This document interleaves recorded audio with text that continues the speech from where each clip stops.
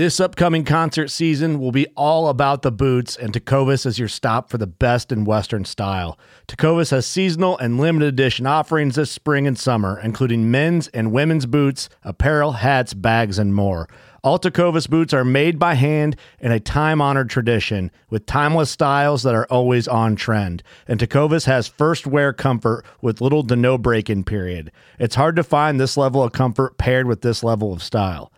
Stop by your local Tecovas store, have a complimentary drink or two, that's WCB style, and shop new styles. The smell of fresh leather and friendly staff are at your service. Many stores even have leather custom branding to make your boots truly personalized. And with regular live music and events, there's no in-store experience like it. If you can't make it into a store, just visit tecovas.com. That's TECOVAS.com. They offer free shipping on all boots, as well as free returns and exchanges, and ship right to your door. Go to tecovas.com and find your new favorite pair of boots today. Fishing like a local isn't just about catching fish. It's about connecting with the environment and the people who call it home. It's about hearing the stories and traditions that have been passed down for generations and sharing unforgettable moments with the people you meet along the way. Fishing like a local is having an experience that stays with you forever. And with Fishing Booker, you can experience it too, no matter where you are. Discover your next adventure on Fishing Booker.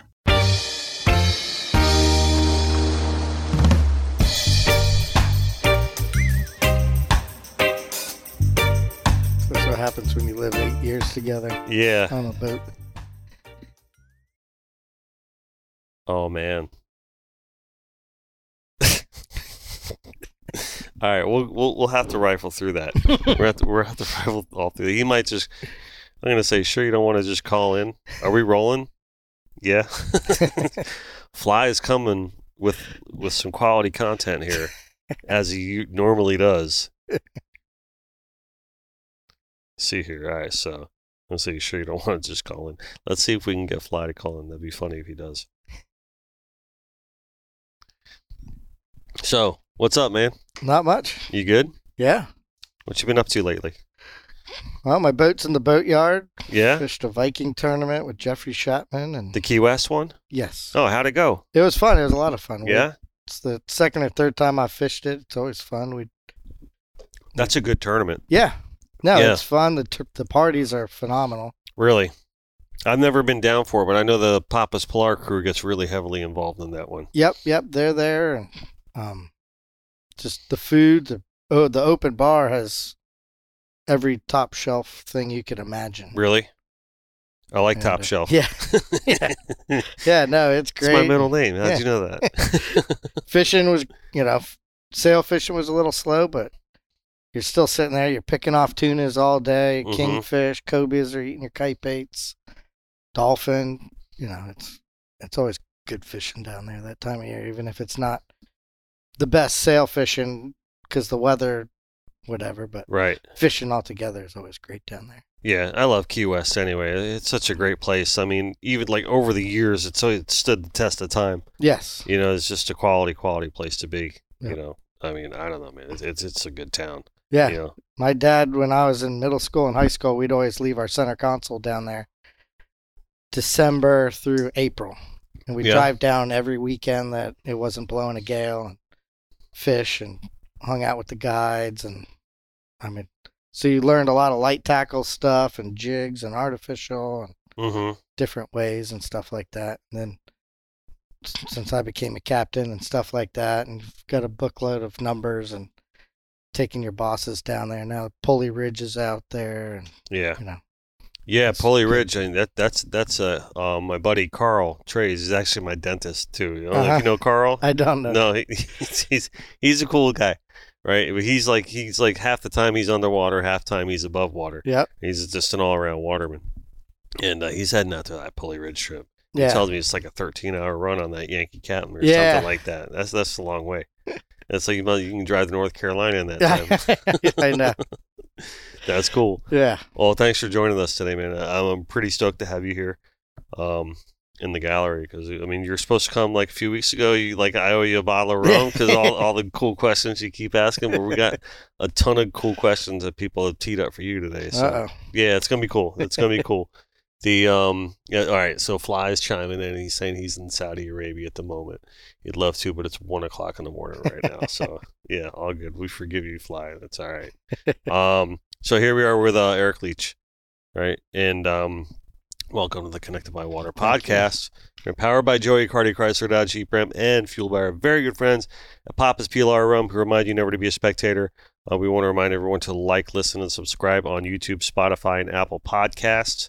If you haven't already, we also want to thank our other sponsors, the W Sauce for being our official magic cooking sauce. And they also, they have this breakfast sauce now, and they're just introducing it. I haven't tried it yet, so I'm going to bring it home this weekend and do so. Nice. And also, of course, our friends over there at Finor Sunglasses, right? And Dave Boltice and the crew, bringing it home like they always do. So, and I want to mention our Starbright do-gooders right off the bat, because we took a couple weeks off, so there's a couple weeks backed up of the do-gooders that we don't have. And if you're listening for the first time, we do this every episode, where Starbright awards their do-gooder of the week, someone who really focuses on conservation, someone who is just an ambassador and a steward of the environment in a good, positive, and conservationally minded way. So we got 3 in a row that are all solid people. Ali Husseini from BD Outdoors, and the host of the Local Knowledge TV show. He's been nominated by Derek and Corey Redwine, and those are the primarily who nominates our winners. And we got Brian Conley, Master Rod Builder, right? He's been nominated, all the good that they do for conservation. And also Chad Paulson from Blue Marlin Real Estate up there in Merritt Island. So boom, boom, boom, we got 3 in a row, and those are all 3 quality people. So congrats to you guys. You guys are Starbright do-gooders of the weeks. And you guys get all the salt off and the degreaser and the reggae sponge and all the cool salt, about $200 worth of Starbright products. Nice. So, yeah. So anyway, it's funny because we were sitting with Starbright at the table at the Broward County CCA annual banquet that they just had. And it was such a great event. By the way, it really was. That chapter keeps getting better and better. Yeah, I'm sorry I missed it this year. Yeah, Mike's been doing such a great job with that chapter. The whole room was full, completely sold out, which was great. We were all happy about that. Lorelei, my assistant, and you know Lorelei Bennett, right? My assistant, she won we're going to announce this properly, okay? So we had her on with Mike. They did a whole episode, and we did that to announce that she was the first ever youth scholarship winner for the CCA. Oh, excellent. Right? Yeah, pretty cool, right? So out of all the applicants across the state of Florida, she got invited to be one of the top 10 to go up to mud hole fishing up there in Central Florida.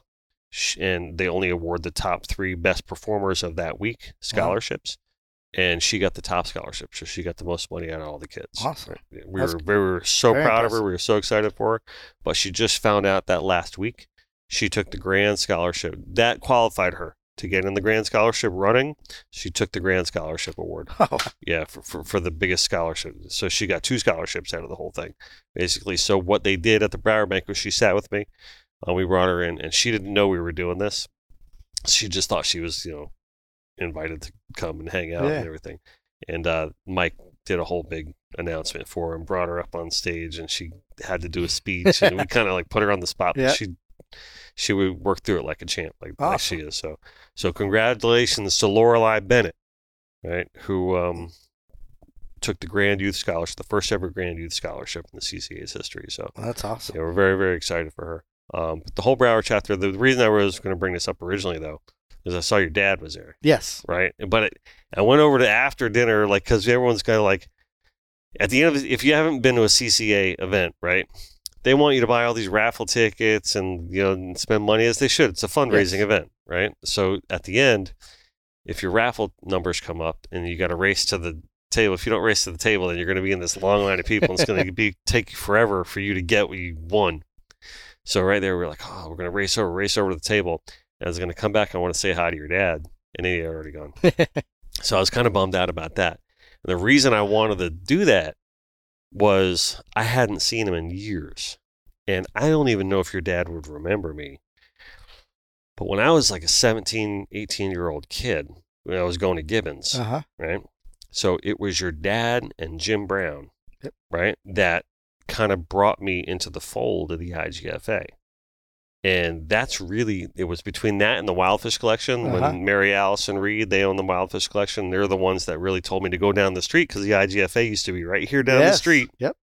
Right, about half a mile, right down the block. And that's where they had the old library there, and it was such a magical place. So I'm sure you know it well. Oh, yeah. And being, the son of the former president, but I have fond memories of your dad and Jim. I worked with both of them at the time, and they really kind of gave me a platform, and they allowed me to put artwork up at the Breakers events and then all the other different events. And I started working with them a little bit. Now, fast forward, I ended up going to art school and kind of got away from it, and then ended up coming back to it. Now I'm working with like Jack and Jason and all those guys now, and Adrian. But it was really like your dad really gave me a good opportunity early on, and I never forgot that about him. And he was always just such the nicest guy, to be around and to work with. And in fact, 2 of my originals sold through the IGFA, and then I ended up getting commissioned by this one guy that bought those. So I saw this little kid and he wanted to help me out. That was Tread Barta. Okay. So that was kind of like a springboard for me to really like, man, I can really do this for a living. Yeah. So everyone always asks me, oh, how'd you get started? Or, you know what I mean? Well, that was one of those moments that really did it for me. So, excellent. Yeah. I was kudos to your dad and tell him I said hi. I will. So, I mean, I know you've been on a few shows of these podcasts, and, and all those guys ask you some really great questions, but I really wanted to bring you in here because I really wanted to get your thoughts on, you've lived a life that's been connected by water your entire life. This is what you know. This is what you are. It's what you do. It's the only job I've ever had. That's it. And I mean, I'd be hard pressed for you probably even to call it a job. Correct. Right. I think it's just like an extension of who you are. Take me through that a little bit, like what it was like for you to kind of just grow up. I mean, were there ever any question marks for you as to what you were going to be when you got older, kind of thing? Like, let's start in the very beginning. Like, how was that like as a kid with your dad was the president of the IGFA? You're growing up with salt in your veins. Take me through that. Yeah, we grew up on the water, Fort Lauderdale, right off, Sunrise and Federal. And so we could fish off our dock. Growing up, we always had a center console, 25-foot Mako, then CVs and contenders and whatnot. We always had a flats boat. And so, we fish almost every weekend somehow, Chokoloskee, Flamingo, the Keys, out here, Fort Pierce, Key West a lot. And then at night, my dad, his homework, he would be the final review for world records. Right. And he'd come back and he'd have the box and he'd sit there at the dining room table and do, and every so often, check this out. Check out this tiger fish that was caught in Zambezi on this. Look at this fly that they used, or this jig, and you could see. So you had the flies and the jigs in the palm of your hand at that point. Yeah. You could see every, because they have to send them in. Yes. Yeah. Yeah. So you could see the hook set, or you'd say, this one wasn't legal. This is why, whatever. And I mean, you could see how people caught fish literally all over the world and stuff like that. Great exposure for you. Yeah. And then even at the time, I didn't realize how many, I heard the hooker, one of the first calls they made was probably to my dad. Hey, we caught 20 blue marlin in one day. So it was like Skip Smith, like over and over and over and over again in your house? Yeah. And so stuff like that. And, at the time, I realized it's impressive, but I didn't realize until I was still in high school at the time. Right. I didn't realize how impressive. You went to Westminster, didn't you? Yes. Yeah, that's right. I went to Gibbons. Yep. So yeah, we're just looking at schools for my son. Oh, really? He's in 7th grade and he's getting ready. So we're looking at high schools right now. Yeah. I'm not quite there yet. I got my daughter's 12. My son is 9.5, so I don't have to really worry about it so much, but it's coming. But she's starting to tween pretty hard right now. I can imagine. It's a little scary. But so we fished, and then we fished a lot of tournaments with my dad. I think I started tournament fishing when I was 9, and it was little tournaments, Mr. Laughs, and Crime Stoppers and stuff like that. And then we worked, I worked my way up. My dad had been fishing all those tournaments, the Miami Billfish, the Lauderdale Billfish, the rodeo. The rodeo. Yeah. Man, that was such a great tournament, man. I mean, every year there's talk about bringing it back, but the more we investigate and the more we talk to people about it, it's just not going to happen. Yeah. That's tough, but that was such a great community event, man. Yeah. Yeah. And my senior year in high school, we fished 18 local tournaments, sailfish and the meat tournaments and stuff like that. My dad won the Triple Crown, which was the Miami Billfish, the Lauderdale Billfish, and the rodeo. Right. And then I think that was my junior year. And then, but here's what really started me. When I was 15, obviously through my dad, the French Look, the big mothership operation, was in town. They just finished a giant season in Madeira where they killed like 5 granders. And so they invited my dad and my mom and myself to have dinner on the boat with some other people.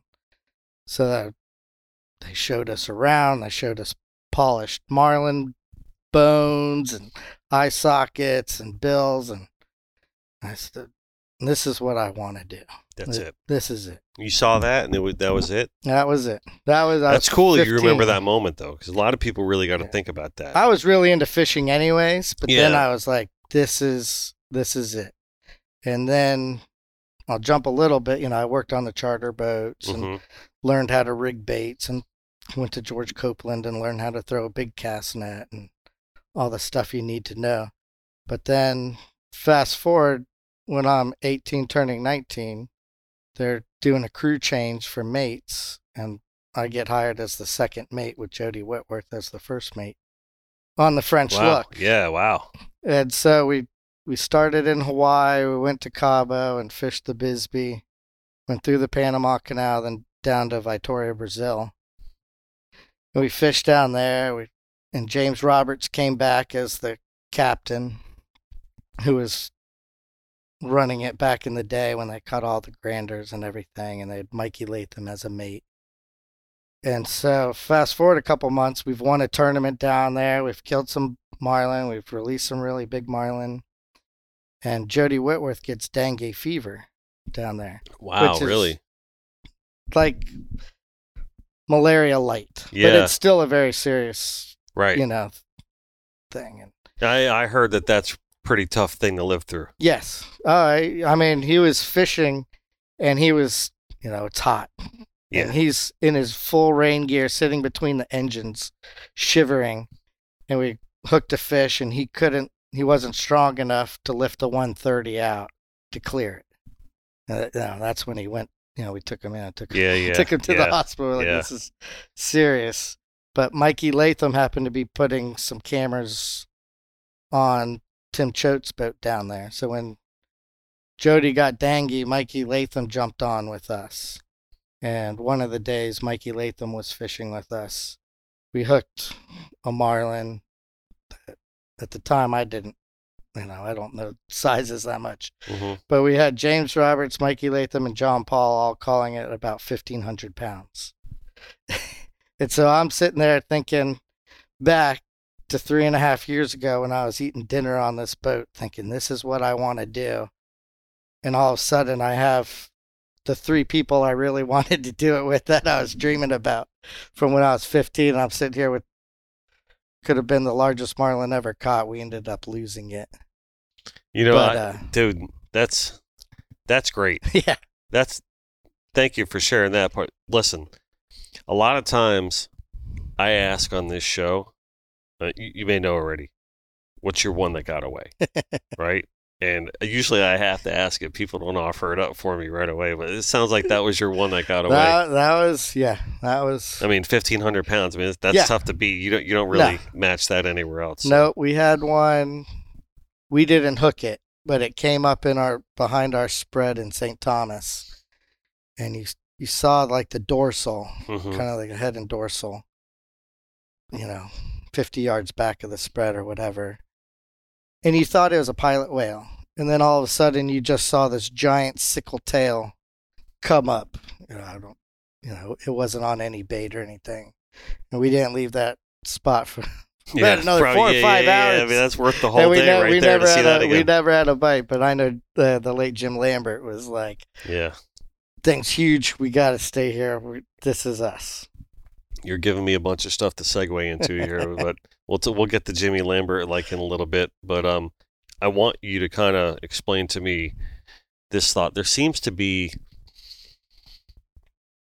one of the biggest, let me put it to you this way, one of the biggest reasons that we like doing this show, that we wanted to do this show, is to record history, right? And to just record the people that make up the history, I guess, is probably one way to put it. Because if you could imagine all the people that you're mentioning, if there was such a thing as a podcast in the 80s, that someone would bring them in and talk through it, I mean, that would be just like the coolest shit in my mind. You go back and you hear all these stories and you just get really intimate with these people. And that's what I wanted to do with you today. That's what I try to do with every guest, is just kind of get underneath your skin a little bit and figure out who you are, what your story is, and and why that's important, or explain to people why that's important, because it really is. But there seems to be this path, or this river in time, in different times, right? Snapshots of the 80s or the 90s or the 2000s or whatever the case may be, which is where you're talking about, like right now,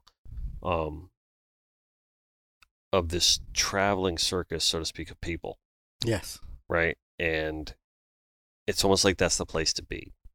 And I just want to just say this, because the story that you just told had a lot of really quality names in it, of like the Choates and the Lamberts, and we'd mentioned Skip Smith, and even just everything on the French Look, and there were other names, but you were there for all that. A lot of it, yes. A lot of it, right? And when you look back on that, how really does that make you feel? Oh, it's amazing. Feel very lucky to be a part of it back then. I was getting towards the end of, back then you could, I'm for conservation, but you used heavy leader. You killed some fish, and you had to skill and stuff like that. You're not, a lot of it today is 100-pound leaders, and you don't need much skill and wiring to do that. It's when it's got the heavier stuff, and you gotta, when you're trying to kill a fish, let it go, keep it, Right. And some of the spots, you can't go to Venezuela anymore. Some of the hot spots have been shut down and stuff like that. Right, Venezuela. Yeah. You fished there? Yes. That must have been incredible. I mean, there's multiple people that come on this show that say that that's the best fishery there ever was. It was amazing. I mean, you could literally have a grand slam up in your spread at any time. Oh man, we got 2 or 3. All right, we're going to go drop over here for a swordfish real quick and catch our swordfish. That was where the first fantasy slam was ever caught. Special place. Yeah, for sure. And I hope one day it opens up again. Yes. Really, I mean, that really truly is the hope. I mean, for a lot of reasons, though, not just fishing wise, Correct. Just for the people there as well. Yeah. The place, hopefully that place just gets better. Yeah. Andy Moyes, I was talking to Andy, and he really says that killing a fish is a lost art. And with all the releasing now, I mean, obviously we believe in conservation, and we believe in the releasing, and there's plenty of organizations that we all support that indicate that, but you just don't see it as much anymore, and it's not an easy thing to do. No. You got any horror stories, or you got any good stories? I mean, take me through what your thoughts on actually killing a fish is to you. I mean, it's teamwork. Yeah. You've got the wireman, you've got the captain, you've got the angler. Angler, once you grab the leader, he's got to back off the drag, but not too low in case you drop it. Your gaff man has to follow you. We would do it like on the French look. Whoever the wireman was, the other guy, the second mate, or the first mate because you took turns, had a tag stick. And you practiced following the wireman and staying behind them and getting your tag. So you're still practicing for gaffing, even though you were tagging and releasing these fish. You're always practicing. And it's, you got to learn. When the fish jumps, you don't flip it back to the boat because if his tail's still going, he's coming at you. Mm-hmm. But then you don't want to break the leader when you want it. So you got to learn to give on your arm, with your arm, and stay in the boat. So it's a lot going on. It's a different process altogether. Yes. Yeah. But, like you say, you don't want to break that leader. I mean, you got to get that fish in the boat. Yeah, for sure. And that's a mean green fish too. A lot of times. Yeah. Yes. Yep. What's the best wireman you ever worked with? I fished with Charles Perry, who's arguably one of the best. Mm-hmm. I worked for Randy Baker, who's really good, and Jody Outs, Mikey Latham, and I've been lucky enough to, Tiny. Yeah. Yep, Tiny. Jason. Yep. So I've been, real lucky to be with a bunch of real good people. I was lucky when I went to Australia. A lot of times the Americans down there, the Australian mates, might only give you like every fourth fish.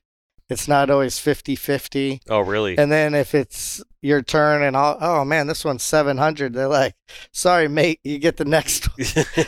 Next one, this one's mine until you've established yourself. Yeah. So I was lucky. You're new around here. Yeah. So I was lucky. My second mate was kind of a captain that was between jobs, and he had no intention of grabbing any leaders. So I got to wire all the fish that season while I was down there on the boat. Yeah. Oh, well, you must have got some reps then. So yeah, that was excellent. And where in Australia was it? Was it Cairns? Out of Cairns, yeah. We worked our way all the way up to Lizard Island and back. Okay. And we had some mothership charters, and then we had some live aboard charters. Okay. And we had one day we had a walk up. 2 American guys walked up at like 9 a.m. said, "Can we go?" And we took them at lunchtime, and we were pulling a 30-pound live yellowfin tuna, and we had a 20-pound dead scaly mackerel. And we get a bite on the live tuna, and we're just starting to use circle hooks. So it's in free spool. The guy gets in the chair and locks in. And I said, okay, let me clear this one, and then you kind of come tight on that. And as I'm doing it, all of a sudden this giant marlin comes up, eats the 20-pound scaly mackerel, no drop back, comes tight on that one. Then we reel up, come tight on that one. So we've got him on 2 rods. Wow. So we back off on the second one that he ate, the scaly mackerel, and we fight him in the chair. That one, I was the only mate that day. We got it up, and it was big, and we're like, man, I think it's 1,000 pounds. Mm-hmm. It's big. Really? That big? Yeah. So that one, I had the leader, and with my foot, I picked up the flying gaff. They said, all right, well, let's kill it. Mm-hmm. So I sunk the first gaff, and then the captain came down and threw another gaff in it. It ended up being 963 pounds. Oh, wow. She had dumped her rose 12 feet even on the short length. Really? 44 inches on the short length, but it was thin at the tail. Wow. So those guys got a day. Yeah. Those guys walked up at 9 a.m. and you get a 960? Mm-hmm. Wow, that's pretty good. Yeah. The fast forward a little bit. Well, not fast forward because I don't even know where the hell we are anymore. But so you're on the French look. You got your job. You got your dream job. Yep. You're in your early 20s. You're loving life. Yep. And you catch your world record. Yeah. Right? I did. Take me through that a little bit. Because, all right, I've heard some of the stories already, but I want to hear it from you here today on Connected by Water. And because your dad works for the IGFA, and, I listened to a little bit of your and Fly's podcast he did, so I know a little bit of the conversation. I want some of this audience to hear it as well, because I think it's a really, really cool story. So, full disclosure, you already kind of told this on Fly's podcast, so I don't want Fly to get upset. Be like, man, I talked about this, but I want to bring it up now. All right, well, I'll add a little bit to it. I'll start All right, cool. the story the day before, because it was pretty funny. So, we're fishing in Yap, Micronesia, which is 6 degrees above the equator. Like, in line with Japan. You go through the whole like dance in the process when you did the crossover? No. Oh, every time we crossed over the equator. Like the turtle shell thing and no, all that? Every time we would stop on the equator and swim. Okay. Every time we crossed. Isn't there like some like ceremony that like some people do? Maybe. I don't know. I don't know. Maybe I was watching. We never did, but we always did. It was always calm on the equator, and every single time we stopped and. Yeah, that's cool. Everybody would jump in and swim around the boat for half hour or whatever on the equator. Nice. So tell me this. I cut you off. Totally cut you off. But to fish there, we had to have a meeting. There's 12 chiefs on the island, and the island was divvied up into 12 sections. This is 2000. Okay. Right after Y2K. So they don't have any. I was going to say they don't have any Y2K issues on that island. No, they didn't have any issues. So, but we had to meet with them, and they're like, "You can fish, but don't kill anything." We're like, "Okay, no problem."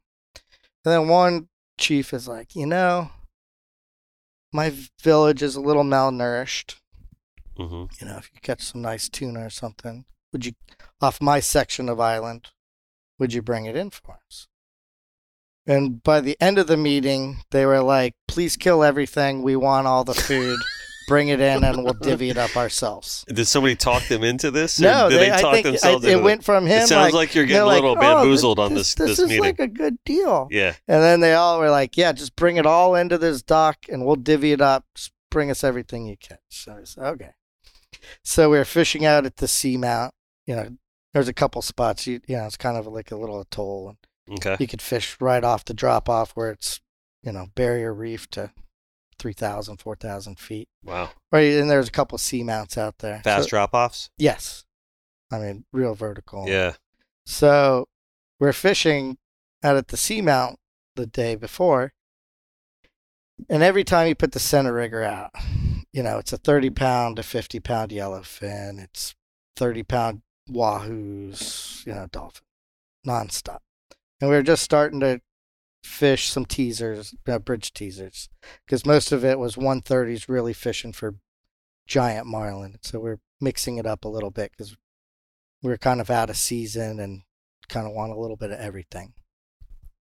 So every time we'd hook a fish, we'd reel in the bridge teasers, get the fish in the boat. Well, a lot of times Jody Whitworth, who was the captain, and Tiny was the other mate with me. Oh, so Tiny's with me at this time. And we go. And Tiny would give Jody a really hard time about forgetting to put the bridge teasers out. So we're like, oh, man. Tiny likes giving people a hard time. He's like, he has one job up there. Can't remember to put these bridge teasers out. This is ridiculous. So later on in the day, Tiny's driving. Whatever. Lo and behold, catch another wahoo or tuna, whatever. Tiny forgets to put the bridge teasers back out. Really? So I lean over the corner and I take a wrap of the bridge teaser and I yank on it. Zips the bridge teaser line. Tiny grabs it. He's like, there he is, left bridge. He's still got it, won't let go. And I'm over here yanking on it. I'm about to fall out of the boat laughing so hard. Everybody's laughing under the cover. It's still big. He's swimming with us. I can't get it out of his mouth. He's like, yeah. And then finally we're all laughing. He calls us a bunch of names or whatever. Go on. So the very next day, it's just Jody Whitworth and myself. And we're fishing together. And we're just fishing real close to the island now, right on the drop-off. And first, Jody's like, I got to go use the head. So I'm driving. As soon as he goes down the ladder, I hear zzz. So I'm like, real funny, ha, ha, ha. And I'm looking down there, and I can clearly see he's not there, and I hear zzz. So I'm like, it's a blue marlin. So I'm like, blue marlin, right teaser. I'm like yelling. I'm like, I'm not joking. Get out here. Really? So he's down there. He's like, oh, yeah, I'm really falling for this thing now. So we caught this blue marlin. We actually caught it, killed it, put it in the boat for the villages. And every time we go in real close to the island, we'd mark a bunch of fish, like 300 to 800 feet. We're like, man, what is that? Mm-hmm. So, end of the day, we got to drop on this thing and see what these fish are. So we pull up, and I've got a 20-pound spinning rod. I think I had 40 or 50-pound mono leader, and like a 3-ounce, arrowhead jig. Not the slow pit, the big lead. Mm-hmm. And we dropped it down, and it's falling. Jody's like, we got pushed off too fast. Reel it up. So I'm jigging it back up. About halfway up, I get bit. Things fighting hard.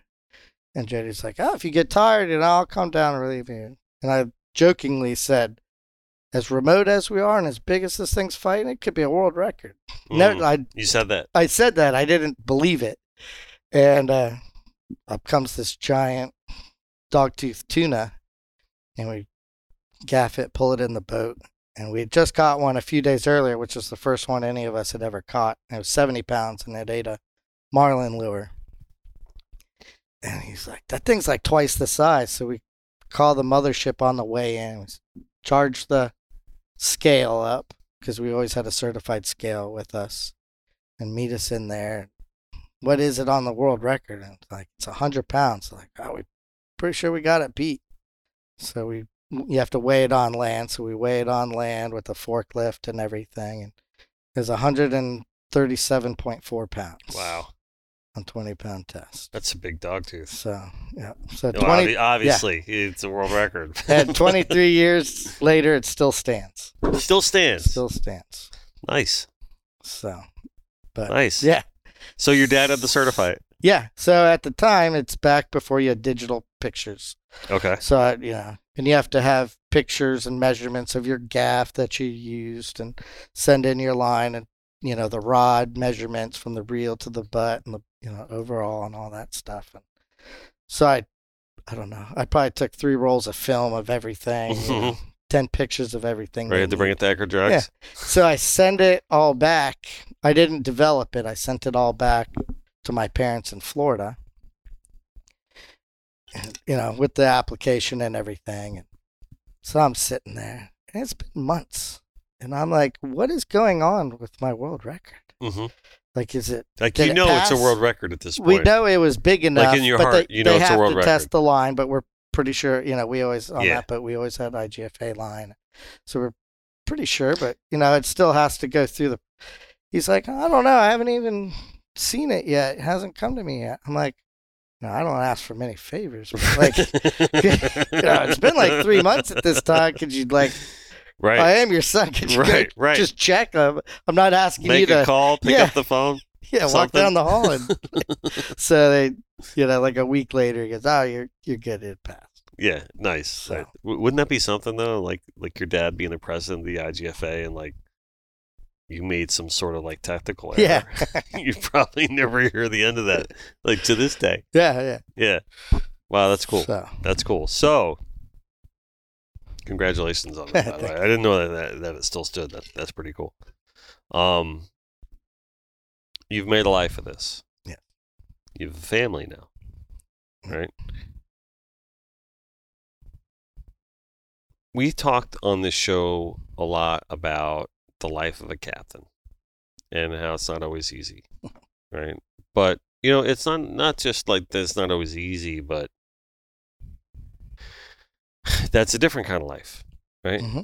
As a family man, you guys seem to have just taken it all, your entire family, like fish to water, right? Which is a beautiful thing to see, to watch, you know what I mean? Obviously, if anyone follows you on social, you're always posting pictures of your kids, and it's just a beautiful, wonderful thing. And I just want to commend you for that. Thank you. Because we know how hard it is to keep that all sustained, and you got to be gone, and you don't know how long you're going to be gone for, and but it seems like your family is just, you're bringing them up the way you got brought up. Yes. Yeah. And can you talk a little bit about that and tell me how that, makes you feel and because to me that's connected by water. Yep. Right. In a nutshell.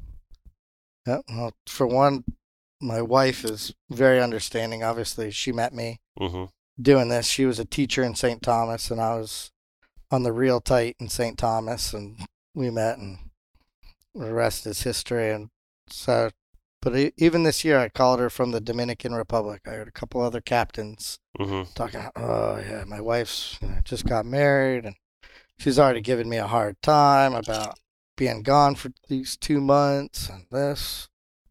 2 months is a long time. Yeah. So, you can't blame her though. Sometimes, Yeah. I mean, really, if you look at it, like if you're being honest. Yeah.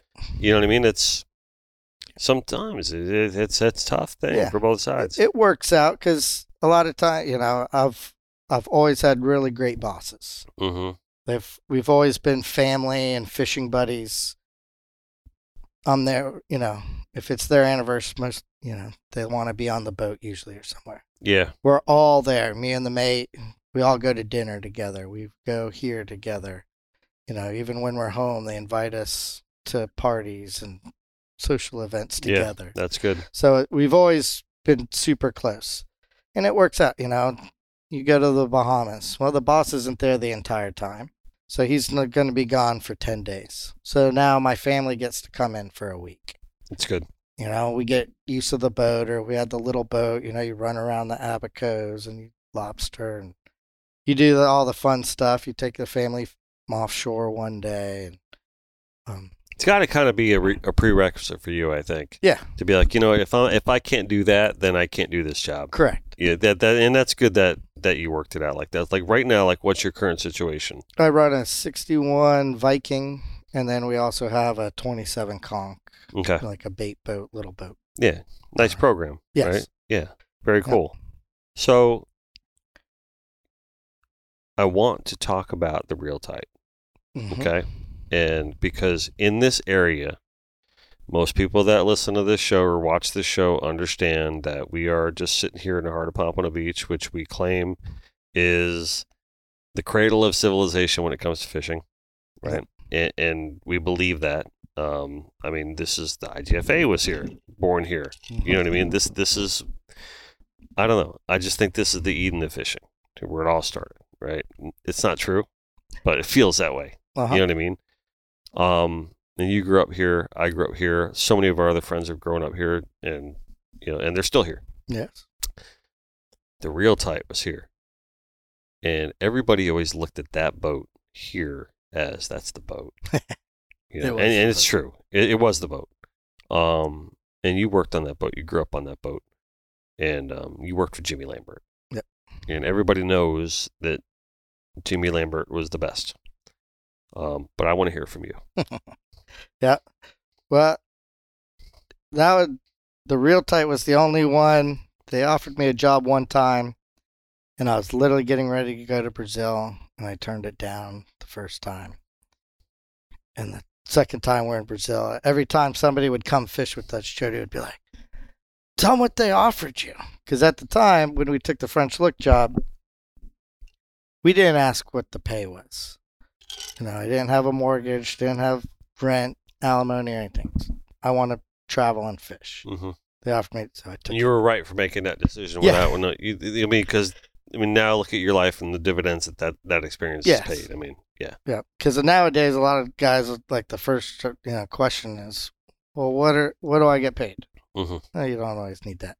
But then, and I always said, man, if I ever got the chance again, I won't turn it down. A couple of years later, I got the opportunity again, and I took it. And I mean, it was amazing because Jim he was just as good as any mate and captain as far as knowledge of lures and spreads and positions and hook sets, and we were always playing with stuff. Hey, it's like the perfect boss. Yeah, on this, he would say, "Hey, let's try, the Moisey J-Boy," or "Hey, man, that Polakai." Would you think like the J-Boy is like the best lure ever made? Yes. I mean, come on, lure. It's got to be, right? Yep. I mean, there's a ton of great lures. He's a special dude. He is amazing. I mean, he's one of my really, really close friends, and I'm not just saying that for that reason, because everyone, he's been on the show like 20 times. Yeah. But that's got to be like the ultimate lure. Yep. He did a one. Not to sidetrack what you're saying, but When he was getting started, we had a couple of like Marlin Magic lures that we really liked. Can you do this, but a little more belly weight? Mm-hmm. And he would do that for us, and whatever color combination you wanted and stuff like that. He's been amazing. Yeah. But then, so with Jim, I mean, all the time with this, hey, can we get a hook set? Where the hook is facing in on the right hand side. And on the left-hand side, it's facing in. So when we get an inside-out bite, it's going to hook him in the corner. I mean, and Joe Fiegel was our statistician.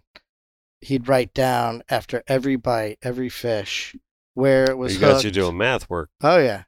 I mean, what position it was, what lure, what hook set we had, the weather that day, were we going up sea, down sea, beam sea.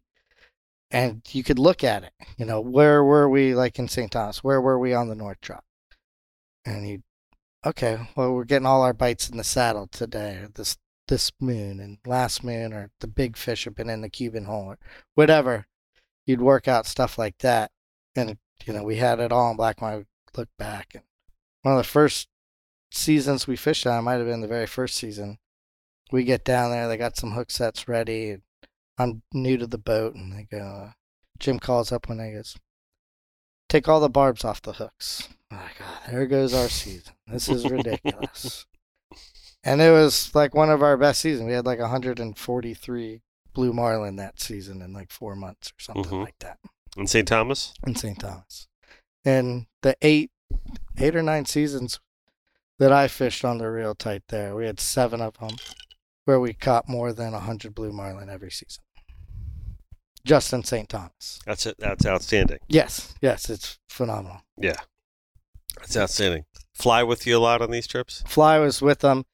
Him and Joe started, 2 or 3 years before I started. Okay. And then I was the first one of the 3 to leave.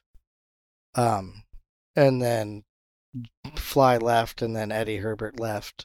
And Joe's still there, and he's running their brand new 88 that they just put in the water. Right, which is a beautiful, beautiful boat. Yeah, absolutely. So barbs off the hooks. Yep. Easier penetration. And some of the, So still the math work's happening. So. Yes. Yep. Yeah. It was great hookup percentage, and Jim was a great angler, so that helped our percentage. And we would always just pitch bait lures. We weren't throwing mackerel or anything. Too many things could go wrong, and the bait blows up or you miss it. You had a lure, if he misses it, the lure's still doing the same thing. Mm-hmm. And you're teasing him in on a lure. So it's almost the same thing. You're not going from a big lure to now a ballyhoo or a mackerel. That's, it's kind of the same thing. So there's a whole system that worked really well for us. So with that in mind, in your mind, how much of a contribution do you think that the reel type made to sport fishing? A lot. A huge. Like in the grand scheme of it all. Give me your insight on that.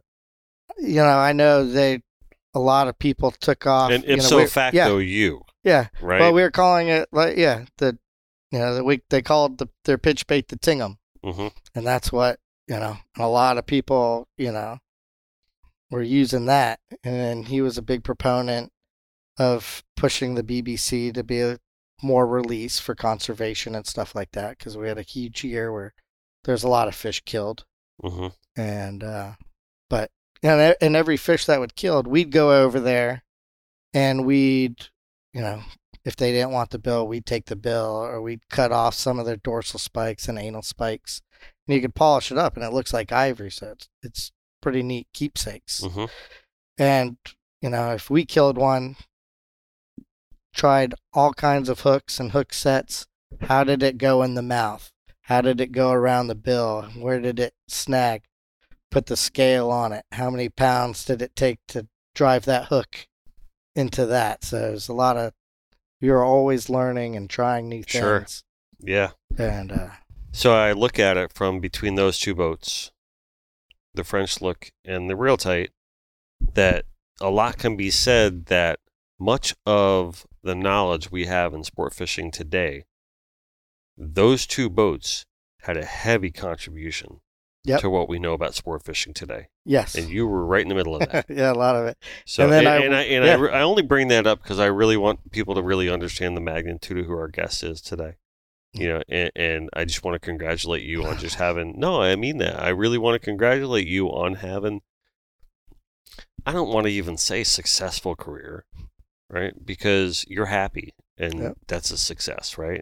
And I look at me the same way. I mean, I'm happy. That's the success. You know, I mean, we're doing what we love to do. You know, and all that. That's great. And we've done it in a way that's just successful or happy. It makes us happy. You know what I mean? That we were able to work with the people we want to work with, and do the things we want to do.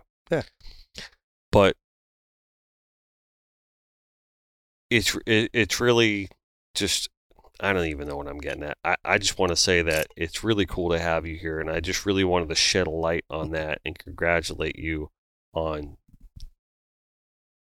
just being so influential into what happens today. And it's really cool just to sit here with you. And I love it. And it's awesome. So we're going to get to some questions. All right. Is that cool? Yeah.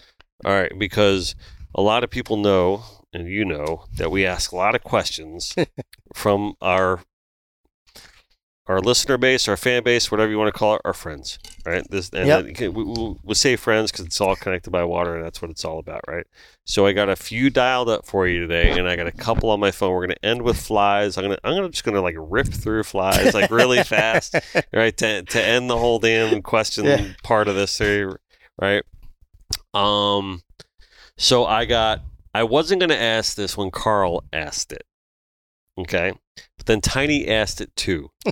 And I'm just like, you know what? All right, fine. I'm going to ask this question, and I'm going to say it's from Carl and it's from Tiny. From Carl Hitch and from Tiny Walcott, right? How did the name Pork Chop come to be? Yeah, James Roberts gave me that name. Okay. At the time, I was 19, had longer hair, kind of bleached out. A few pounds lighter, and we're in Brazil, and you go out to the nightclub, whatever, and the girls were interested in an American guy and stuff like that. Right. So James would say the girls looked at me like I was the last juicy pork chop on the plate. They all wanted it. So that's how it came to be. But then that's a better answer than I thought it was going to be. And then it kind of took off because he went to, we would kind of get like a month off. So he had his time off and went to Venezuela and fished. And he's just leaving this great season that we had in Brazil. So he's telling everybody, oh man, me and Pork Chop and Jody and everybody. So literally the next month, I get time off. I fly to Venezuela and I'm fishing with people down there. And they've all just heard all these amazing stories from Brazil and pork chops in them. So as soon as I landed, I was pork chop to everybody down there. So oh my God, that's funny. It just dawned on me. You've fished the planet. About 22 countries. 22 countries. Asia? Japan, Okinawa, Ogasawara, Palau, Yap, French Micronesia, Australia, Vanuatu. How does the Japan fishery compare to here? It was different. We were there kind of in their winter, right? So it wasn't as many billfish. We did catch quite a few spearfish, some sailfish. I don't think we caught any marlin when we were there. You think you were there the wrong time of year? Yes. Yeah. Right. I talked to Carl Anderson about. I guess they told some story about how some people from China had paid them to go there, and it was a really weird situation. Yeah. You know what I mean? And they tried to fish that fishery, but they couldn't get out fast enough. So I don't know. And I always wonder about that. We all talk about Venezuela, even the Mediterranean or Madeira and all that, and everything Atlantic and even our side of the Pacific. But just talking about Philippines and Japan and that side of the world. I mean, we really just hear about Australia mostly. Yeah. Right. I mean, Vanuatu, which is a little ways north of Australia, down there. That was phenomenal fishing. Yeah. Marlin, wahoos, tunas. Yeah.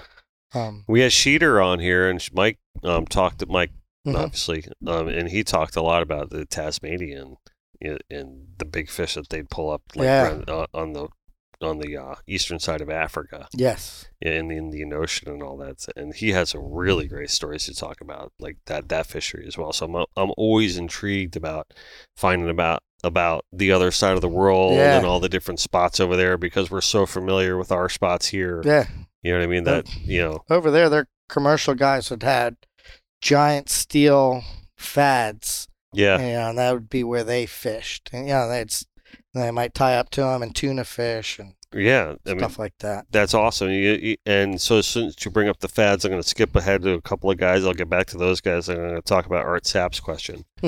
Well, he basically asks you where's your favorite place in the world of blue marlin fishing overall? What are your thoughts and feelings on blue marlin related to fads? My favorite marlin spot I've ever fished was Australia. Okay. Overall. For blues. Blacks. He's asking specifically about blues. Brazil was probably the best blue marlin fishing. It was size and good numbers.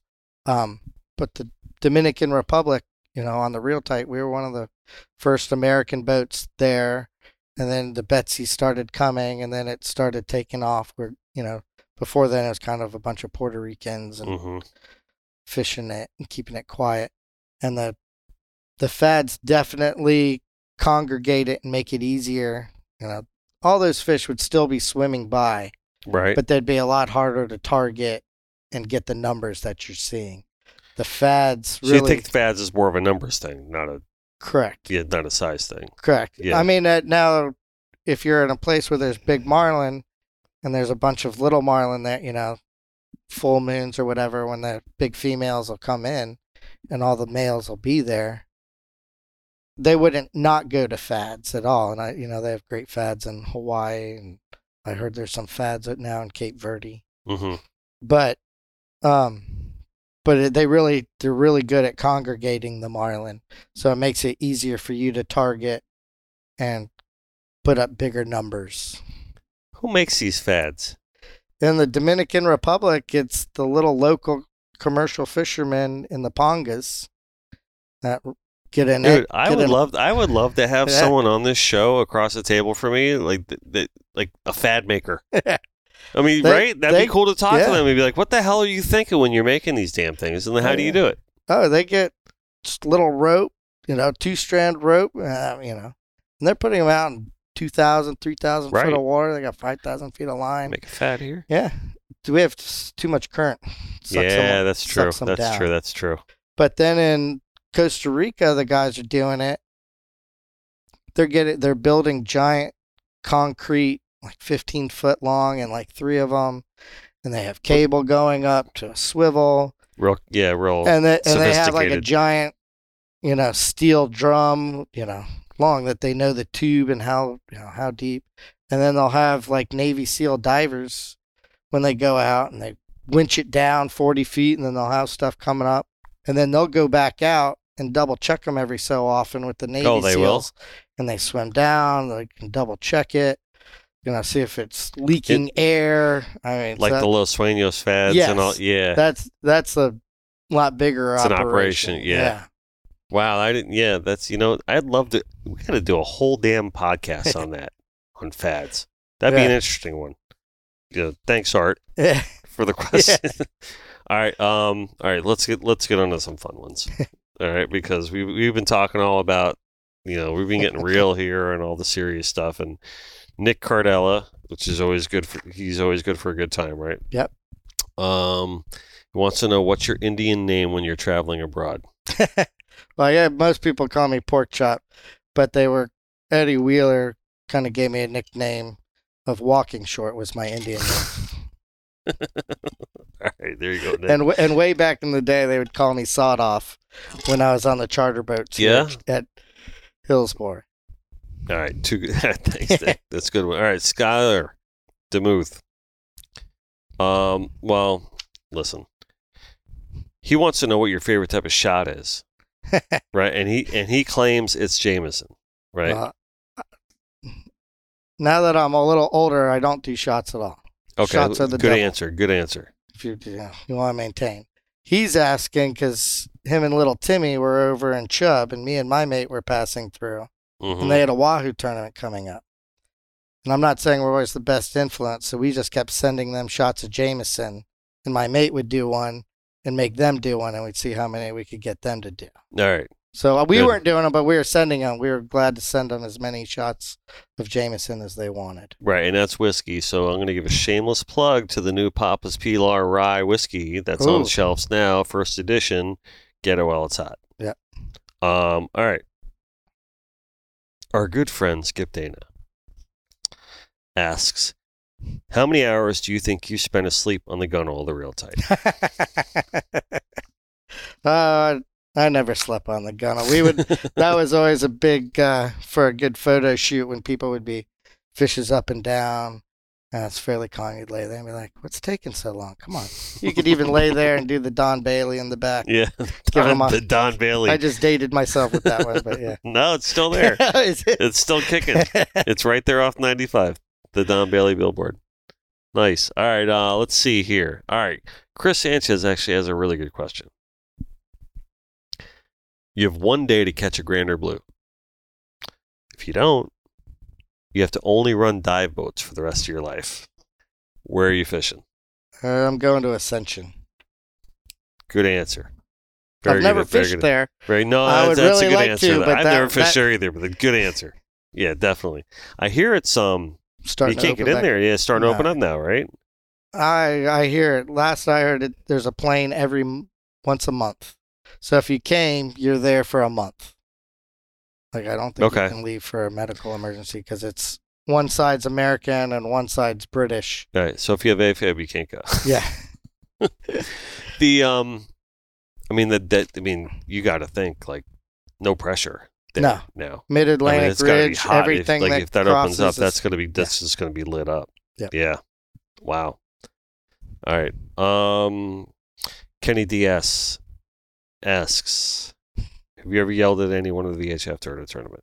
Maybe once or twice. Good answer. Okay. Connor Porter. I'm actually going to skip this one. This is my whole sailfish crew. Okay. All right. I'm going to skip this one, and I'm going to save this other one for last before we get the Fly's barrage of questions.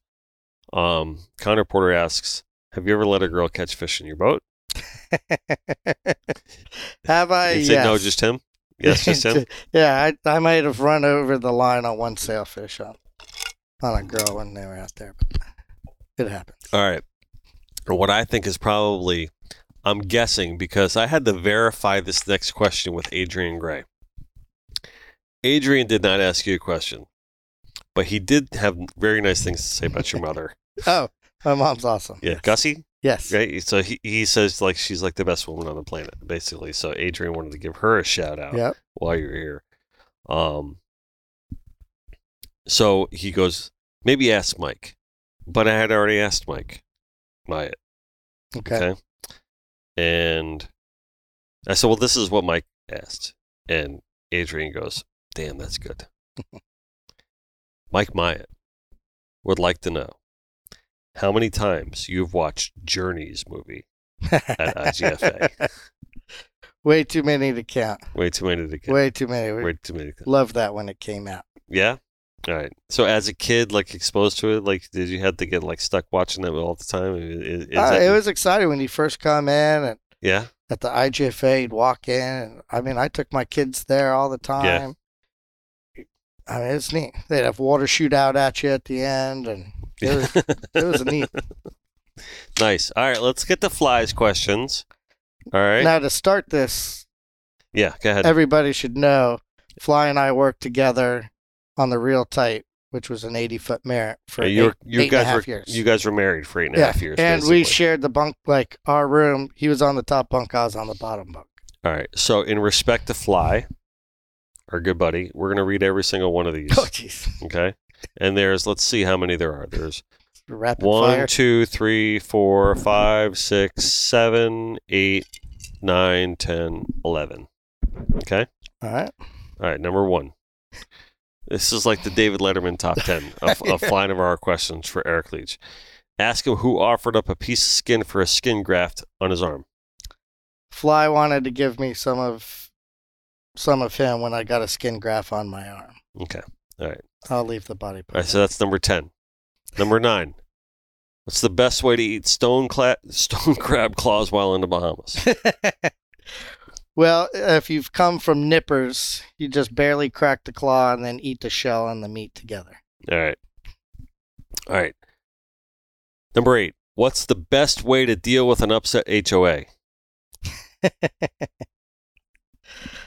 Full disclosure, I have no idea what any of these things mean.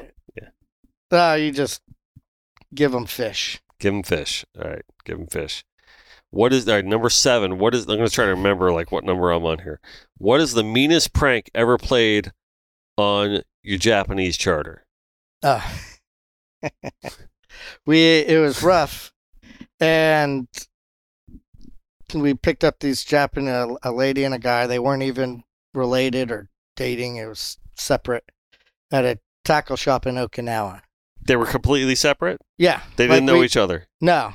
We met on and we said, hey. And so you didn't know them either? We didn't know them either. We were just at the tackle shop because you couldn't go to many places. And, hey, you want to go fishing? In Japan? In Okinawa. In Okinawa.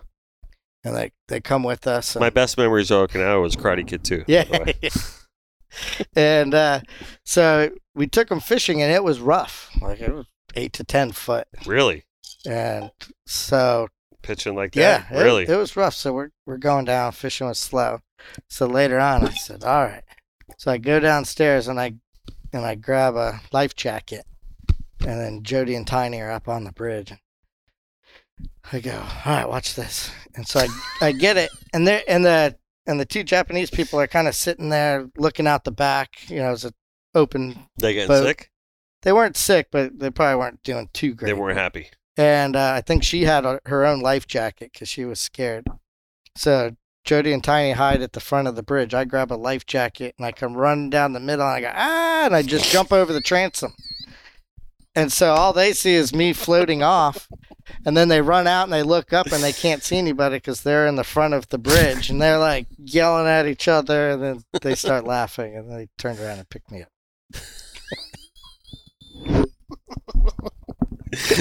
Really? Yeah. I'm sorry. I don't know if I'm going to be able to recover from them. So, yeah. What did they think? That we really couldn't communicate with them that well. So I'm sure they were very freaked out. But actually, in hindsight, later on that day, we were by a fad, and the guy brought his little jigging. He had slow pitch jigs. Right. This was back in 2000. We don't know.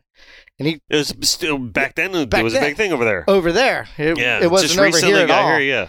And we're dropping down. We're like, what is this thing? It's like awesome. And he's catching, not big tunas, but every drop he'd catch a fish. Big rainbow runners, little yellowfin tunas. This thing's pretty neat, but kind of we're big marlin fishermen. We didn't really care. But in hindsight, it's. In hindsight, they're sitting on a gold mine innovative thing. Yeah. So 8 to 10 Japanese tourists you've never met before in your life. Yeah. You guys don't speak the same language. Nah. You just up and jump in the water and say the boat is sinking. Yeah, keep them on their toes. Oh my God, that's fucking awesome. All right, so what number are we on? Is that 6 or 7? I thought you said 7. All right, so number 6. All right, who hooked the biggest blue marlin ever caught on the reel tight? I don't know if it was the biggest one ever caught. I love that you laugh after every one of these questions. So we're in Panama, and we have a big marlin up. It was on the teaser, and it's teasing in, and it's big. And Jim Lambert picks up the pitch, big pitch, 80 with the big lure, and he's holding it there. Well, he puts it under the left short, so the line's going over it. So I pick the left short up and get it over so it's not on his rod tip and reel it up. Well, the marlin doesn't tease all the way in, fades off, and as it's fading off, here's the left short. The marlin comes up, eats the left short. I'm standing there with my rod. So Jim turns around yeah, I'm going to catch this big giant marlin. And all of a sudden he turns around and I'm standing there with the rod hooked up. And he looks at me and he goes, "Are you fucking catch it?" And so I felt really bad. So we put Harry Tellum, which was his Hook in hand? brother-in-law, and we handed it to him, and he caught it, and it was big. He goes, if I had caught it, we probably would have killed it. I don't know if it was really 1,000 pounds or not. But no, you release it. We released it, Yeah. but it was big. We did catch and release. Where was that? Panama. Panama. Right off Penis Bay. Okay. Nice. All right. I believe we're on number 5 because the rum's kicking in and I'm having a time. I went to art school and I'm having a tough time keeping track of numbers. So forgive me, audience. All right. Wow. Really? He asked this question? All right. We're gonna ask it. Okay. What's your favorite part of a woman? I must be one of them more than Saudi Arabia. No. I'm a boob guy. Yeah, he said boobs. He said boobs. He said boobs. Let's see. He's answering every single one of these, by the way. Is he? Yeah, so I guess he's like cross-verifying. Make sure I'm not lying. It must be one of them more than Saudi Arabia because I got a long list from Fly on this whole thing. So, all right, number 4. 4. All right, number 4. Why do you love being an observer in tournaments? Oh, I don't. That's why I was laughing. Like, I did it one time, and oh, you did do it one time? I did in Venezuela. How was that? In Venezuela, it was good. I had to DQ a fish for a really good fisherman. Oh, that sucks. And later on, because it wasn't a hook in hand. I don't blame you for not wanting to do it again then. And so he hooked it. The mate, who was like an angler for that tournament, he hooked a fish. There's a quad up, so the other 2 guys hook fish. This guy hooks one, puts it in the rod holder, picks the other one up, hooks that one. Yeah. And then he catches that one. Can't put it in the rod holder. Yeah. And so for that tournament, he couldn't. But they had told us, don't say, I'm DQing your fish on the boat. You're not. You come and report to us. So you told them why you were fishing? No, I didn't. Okay. I didn't. And I told the tournament committee that night or whatever. And I said, this one won't count for this reason. And the mate, who's a great captain and stuff like that, he's like, oh, good call. The owner, who was kind of funding it all, he like flew off the handle and didn't like me forever. Because he it wasn't even. It's not a big money tournament. Yeah. But he was mad at me, and then they were just doing your job. Yeah. And then the next day, I was on another boat because you switch boats every day. And it was one of the Venezuelan charter boats, and they had a white marlin. I go down there. It comes close, and the guy never gets the leader, and it takes off some line and pulls the hook. So I go back up, and the captain's like, and I speak decent amount of Spanish, but I'm not fluent. And he's like, oh, what time? He's asking what time to put was the release. And I think he's asking what time it is. So I'm telling him. And he's calling it in on the radio, and I'm like, whoa. Like, you didn't get that fish. And they're like, what? You didn't see it? What, are you blind? Giving me a hard time. So then I go back, like, I feel this big, and I ask the angler, I'm like, did you get the leader? Do you feel you got the leader? He's like, no, we missed it by like 5 feet, and it pulled the hook. I'm like, okay. But they were giving me a hard, so I'm like, all right, never again. Yeah. I don't want to do it again. Brick Peoples. Yeah. I'm very good friends with him, and he's the tournament director for the Jimmy Johnson, like both the tournaments, or all 3 of the tournaments, I should say. And, I asked him, so I'm like, dude, like, it's a great gig. And he's like, oh, I love it because Todd and Val are great to work for, and the whole event and the whole thing, it's a lot of fun to work. I worked with them for 12 years. Trust me, it's a lot of fun working with the Jimmy Johnson franchise. And I'm like, what's the shittiest part of the job for you? I just joked asking him that. And he got real serious. He's like, DQing fish. I hate it. Yep. He goes, but you got to do it.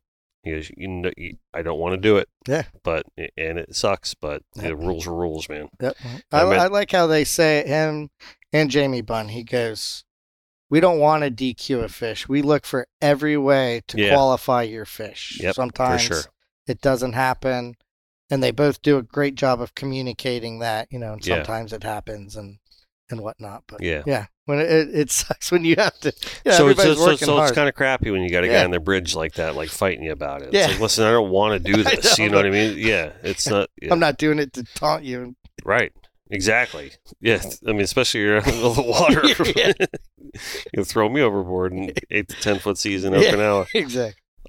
So were we on number 3 or 2 or something like that? Yeah. All right. So What was the greatest prank ever played by the boys of the Real Tight? We had a lot. We had a lot of. So I hear. We had a lot of good ones. Some of my favorite were in Panama, like in Penis Bay. Almost every morning you'd wake up because you're anchored in the Really jungle. sounds like you're saying Penis Bay. That's basically how it is. Is it just me? Yeah. And there'd always be some giant bug. I mean, 2 handful like size bugs. Yeah. And so we'd catch them and we'd put them in the freezer. And then when people would fall asleep, we would get elaborate. We'd tape a ring up there with fishing line, like 8-pound line, and we'd swing it into their face, or we'd wait to dinner time and drop, all kinds. So those were fun. We did get Pete Buenas one time. He's Greek and he was very proud of being Greek, and we cut down his Greek flag in St. Thomas one time during the Boy Scout, and we put a rainbow flag up. Really?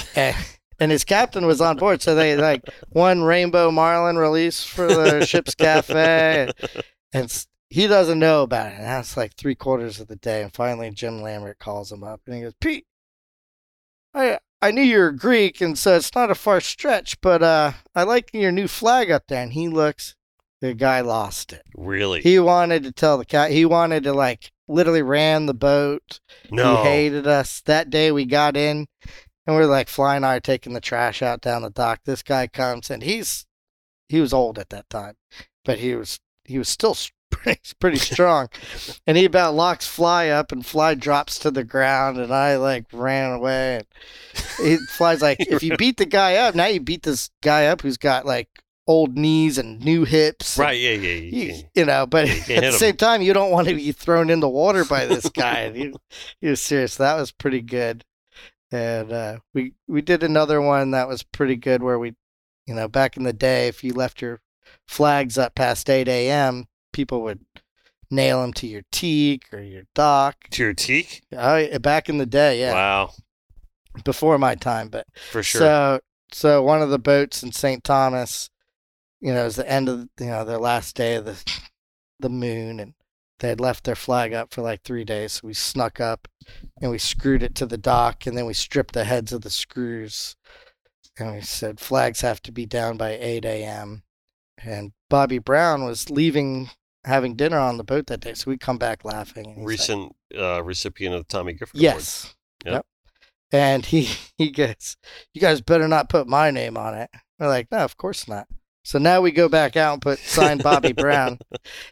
So months later, the captain's like, Bobby Brown's name comes up, and Fly and Joe are with the captain. He's like, "That guy, oh my gosh, I'm going to kill that guy. I can't believe it." So they had to come clean. They're like, "All right, let's calm down." Right. It wasn't Bobby Brown. It was us.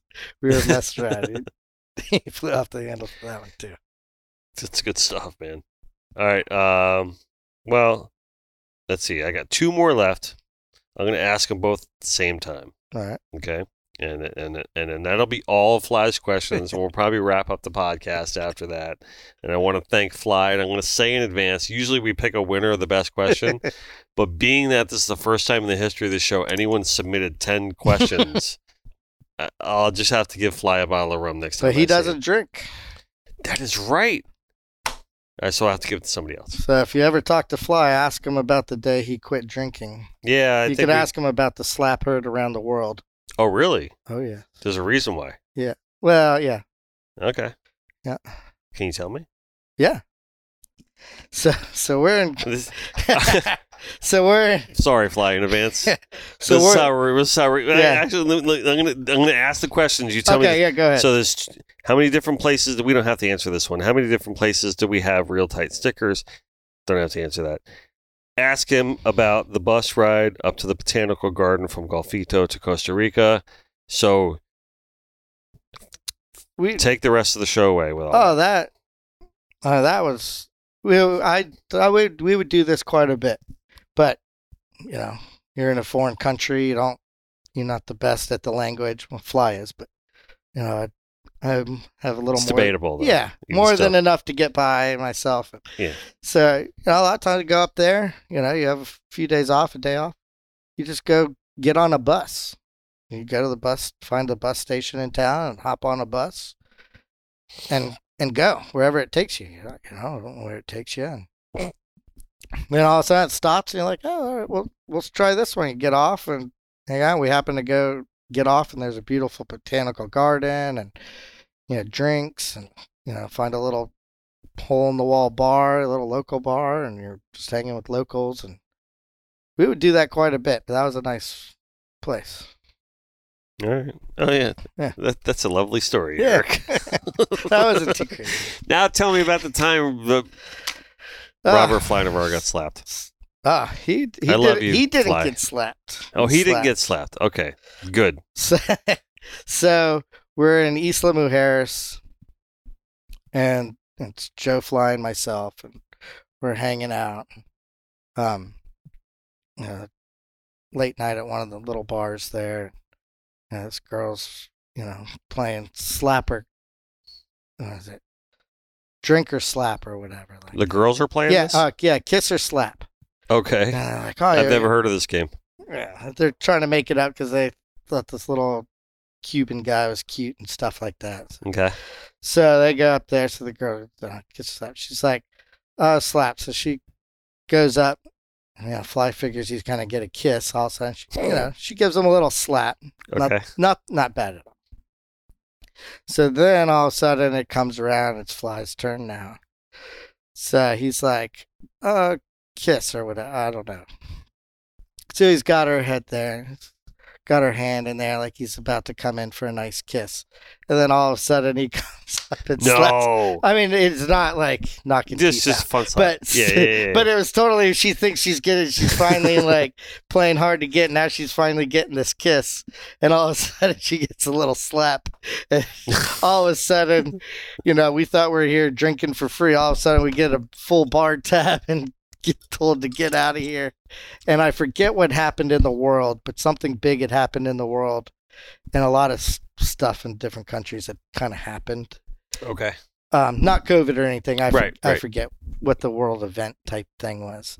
But so we were calling it the slap heard around the world, and literally like the next day we left the marina. So we told everybody we got kicked out because of Fly. Which wasn't true, but we were saying that was a slap heard around the world. And after that, he's like, never mind. I'm not drinking anymore. Nice. And really, he stopped drinking then? Yeah. Really? Yeah. It's what he says to me. He goes, I didn't stop drinking because I had a problem. Because I just stopped drinking because I didn't want to drink anymore. Yeah. I always thought that was an interesting reason just to not drink. Yeah. Yeah. Because you don't really hear the people like, I'll just drink. You know what I mean? But he's like, no.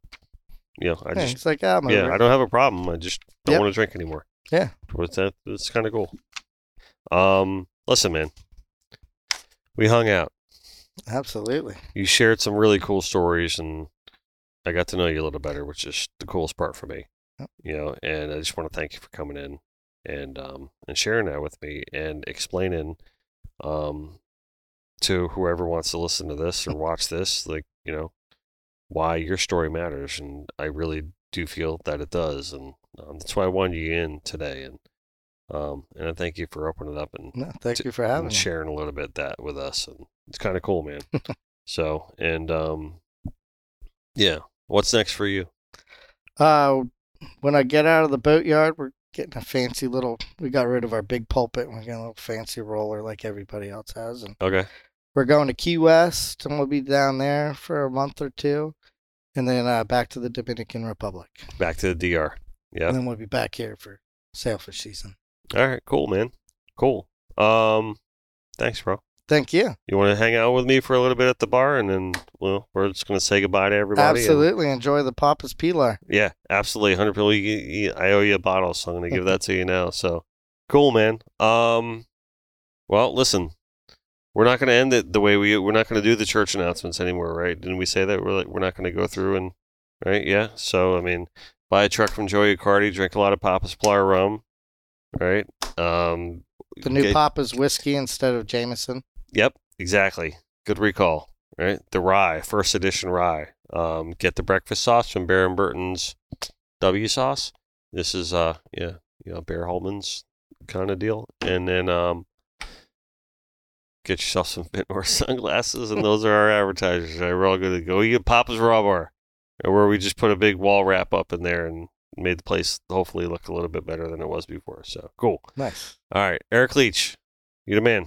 Thank you very much. Your ego is not your amigo. Always do your best, and at the end of the day, just let God do the rest. And do not ever forget that no matter where we are, no matter what we're doing, we're all connected by water. Absolutely. Cheers, brother. Cheers. Cool.